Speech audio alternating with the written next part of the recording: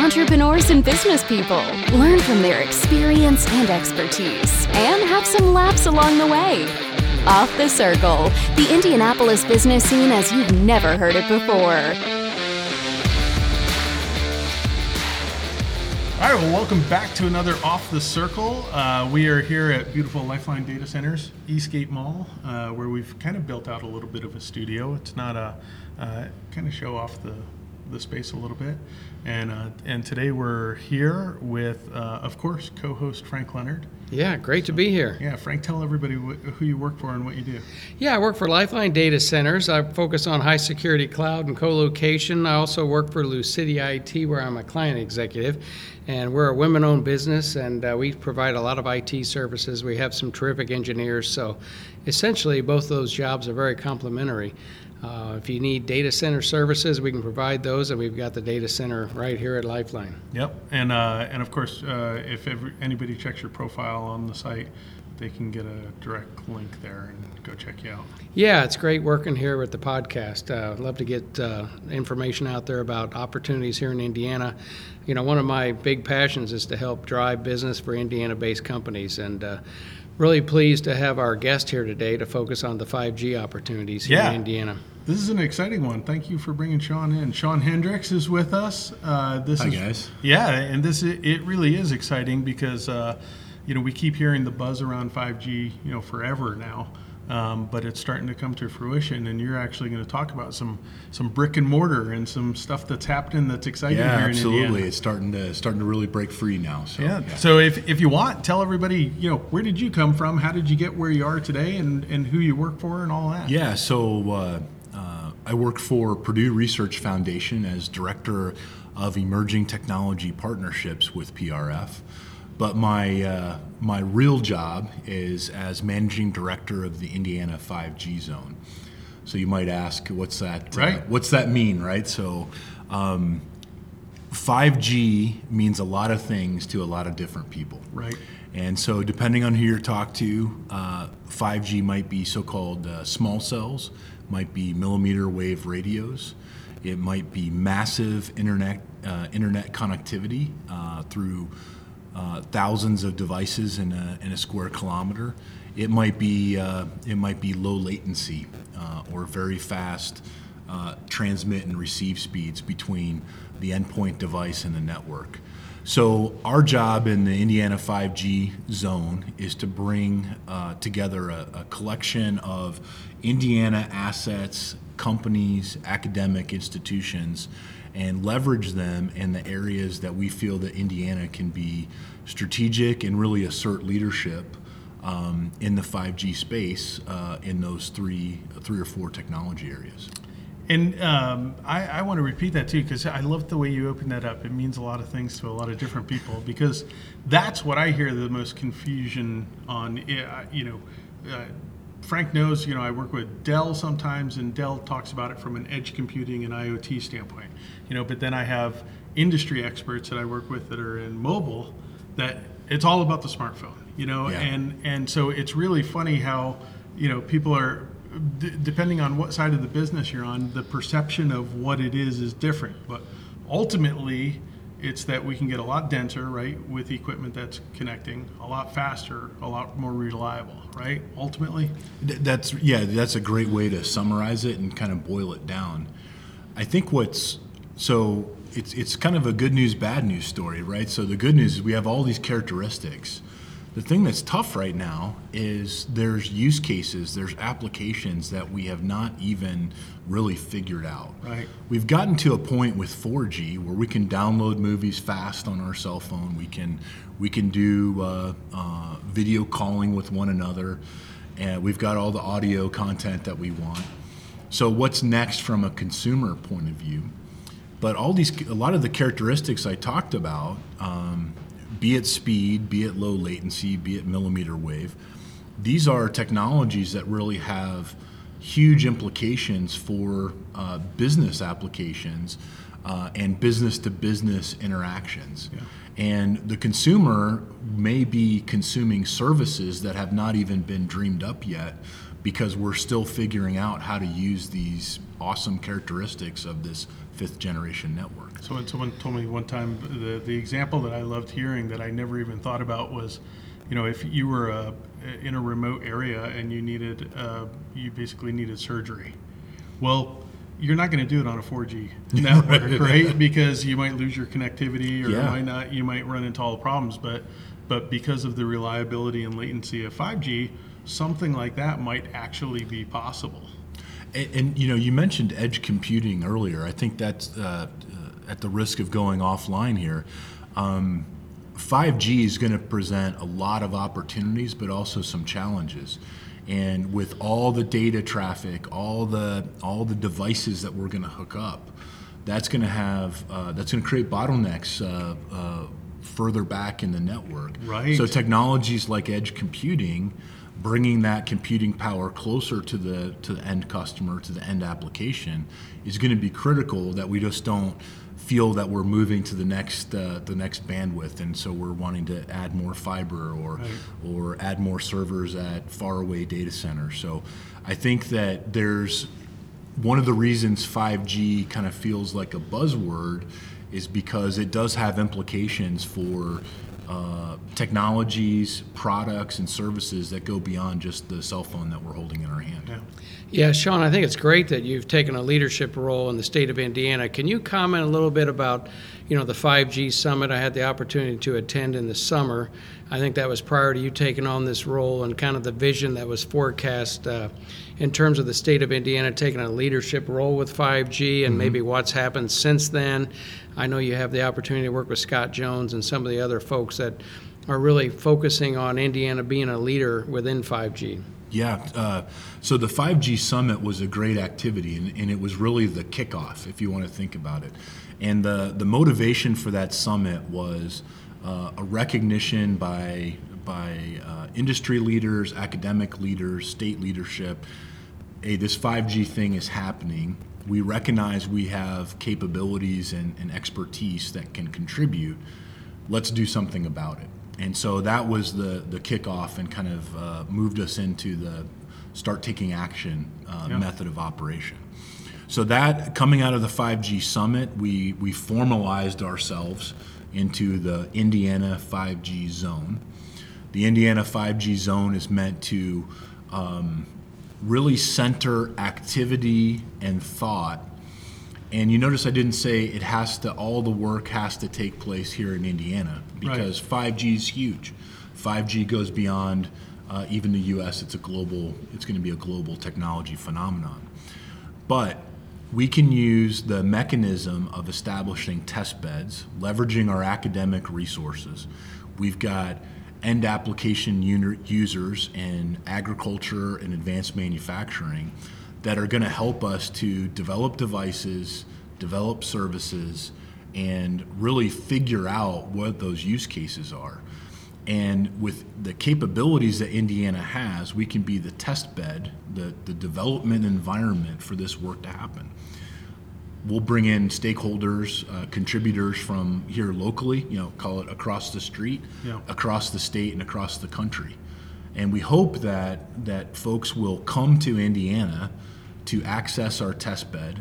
And as we become a place where activity is taking place, that's going to really give us the opportunity to become thought leaders and to leverage the strength of our academic institution, Purdue, IU, Notre Dame, and to reflect that and start developing these use cases. So I think that Indiana is very well positioned. And listen, let's just be very kind of direct about this. 5G is happening. Right. It's going to happen whether we want it to or not. So I think it's incumbent on us to say, well, how can we shape 5G in a meaningful way so that it becomes useful and productive for us as a state and an economy? Yeah. And I think by focusing on some of these sectors, leveraging these assets that we have, I think we can really contribute, and really to do that in conjunction with or in collaboration with other areas of the country that are going to be looking to do similar things in their focal areas. So in other words, it's not an either or. It's not Indiana or somebody else. Right. It's not exclusionary. It's really, we're going to try to work on 5G in the areas that we think we can contribute, and again, assert that leadership into. No, that's great. Can you also just share with us, the proximity of the location of the zone itself, and maybe even some progress you've made at Crane, for example? Yeah. So the Indiana 5G zone is going to have a home base. That home base is going to be located at the corner of Ohio Street and Capitol in downtown Indianapolis. Nice. We're co-located with 1150 Academy. They've been a great partner. Scott and his team have been supporters since the summit and frankly before. Yeah. And just a side comment, software development, cybersecurity are very complementary to the work we're going to be doing in 5G. So I see a lot of ways to work together as a team there. That's going to be our home base, if you will, for the initiative. But we have assets, relationships, test beds even throughout the state. We've got the Naval Surface Warfare Center. Crane is an electronics warfare center for the Department of the Navy and the DoD in general. Yep. They have outdoor test ranges that have access to spectrum, which becomes critical to working in this space. We've got upcoming just off campus at Purdue University, the Discovery Park District, a 200-acre smart city initiative. That is one heck of a test bed to develop the technology and the use cases. It's going to be a live community, real people, academic research. People are going to be, there's going to have residents, people living there. It's going to be a living, breathing test laboratory, if you will, for this type of technology. We've got the US 231 Smart Corridor as part of the Joint Transportation Research Program with INDOT and the Purdue School of Civil Engineering. Let's talk about autonomous vehicles, right? So deploying 5G, low latency, right? This all goes into that. That's a great test bed. And those are just some examples. I mean, we've got a network of more academic laboratories, the Wireless Institute up at Notre Dame. These are all assets that, by themselves, they're doing great work in their fields and they're leaders. But this 5G zone initiative really gives us the opportunity to make the sum of its parts much larger. And it's not an overnight, rollout, right? 5G is going to be, several years and everything else. So it seems like it's great what you guys are doing, because by centralizing that, you're able to communicate the growth and expansion of it. You're able to produce a lab environment, right? Mm-hmm. And even an incubator, right? For innovation around it. And I think that's a great way to look at it, because we really become a place where you can do work. We're going to have access to 5G networks. Downtown Indianapolis is very fortunate to be one of a few cities to launch some of the early small cell millimeter wave high-speed 5G deployments. That's great. Yeah, it's great. We've got great network partners. So that's a unique environment, whether you're a device developer, an IoT device guy, whether you're a service developer that wants to see what the world looks like pulling data through a 5G network. Yeah. So the location is going to be important. It's foundational to what we're doing, but it's much bigger, and we can combine and sort these through depending on the needs of the problems that we're trying to solve. Yeah, and can you comment maybe on where you think Indiana can really provide some leadership in terms of 5G? I think you mentioned maybe in the agricultural space in particular. Yeah, I think agricultural and advanced manufacturing, I think these are areas where, when you look at the industries that Indiana really has leadership in today, those industries are going to transform for a lot of reasons, and 5G is going to be one of them. But then when you look at the companies that support those industries, that build equipment, that build devices, provide services, those are going to be where the innovation is starting to take place. And then when you look at frankly the research that's going on, I mentioned the Wireless Institute at Notre Dame, I mentioned Purdue University. IU has some very interesting work going on in the cybersecurity space.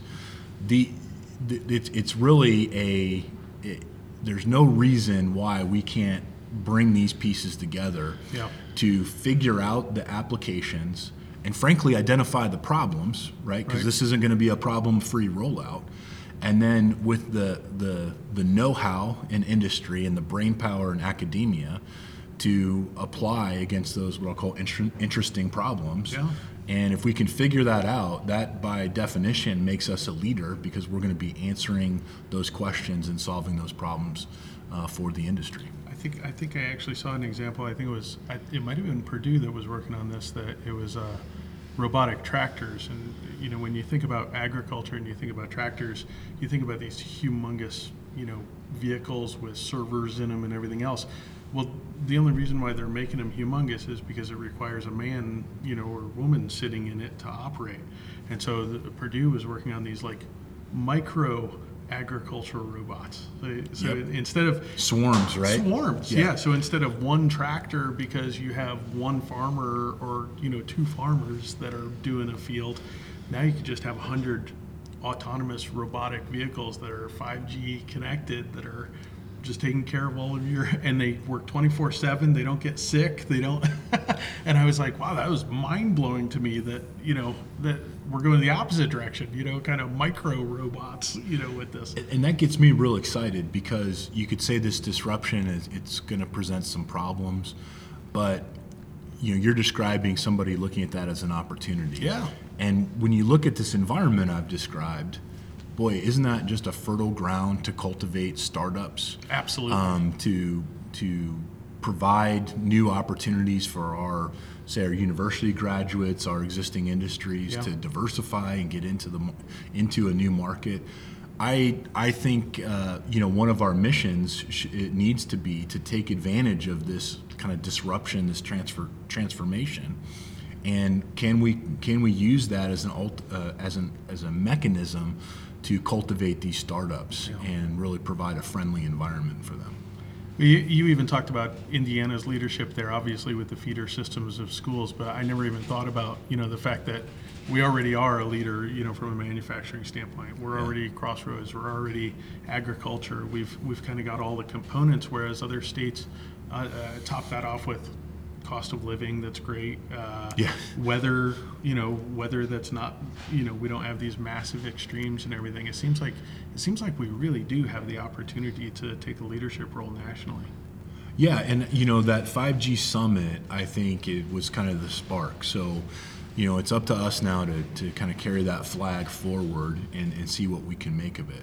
And I tell you, I've been around the state talking to academic institutions, industry, partners, related development organizations, and there is a tremendous enthusiasm around this transformation, around this 5G technology. And I tell you, I get the feeling, I get the impression is that everybody wants to work together to figure out how to do this. Yeah. And you know, I'm left with the impression as I reflect on that, well, we've got those assets I talked about, and we've got the right attitude from the stakeholders, from our partners. Again, I feel like now we just need to bring ourselves together, put together our roadmap, and you know, that'll help us chart our course into the future.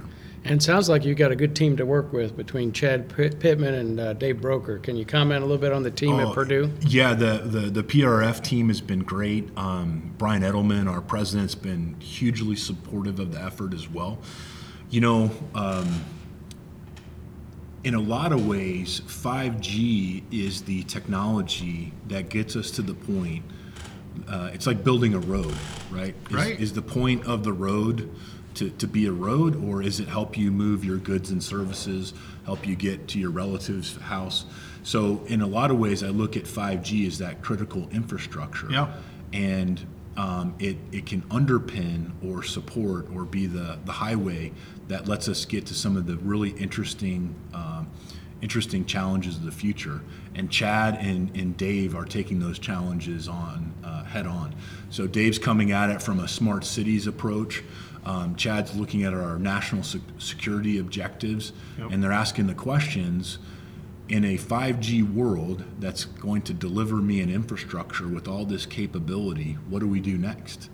And that's very exciting to be looked at as a contributor to these kind of this next generation, not just of the highway, of the 5G, but what comes next in terms of data analytics, AI, machine learning. These are all the things that are going to deliver us the services and products of the future, and 5G is going to be the highway that they ride on. That's great, because ultimately that was the bottleneck before. Yeah.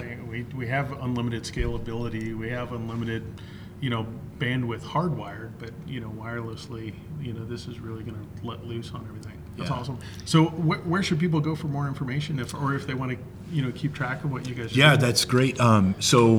I forgot the most important part in the introduction. Oh, I got so excited I carried away. So we're the Indiana 5G zone, where speed matters.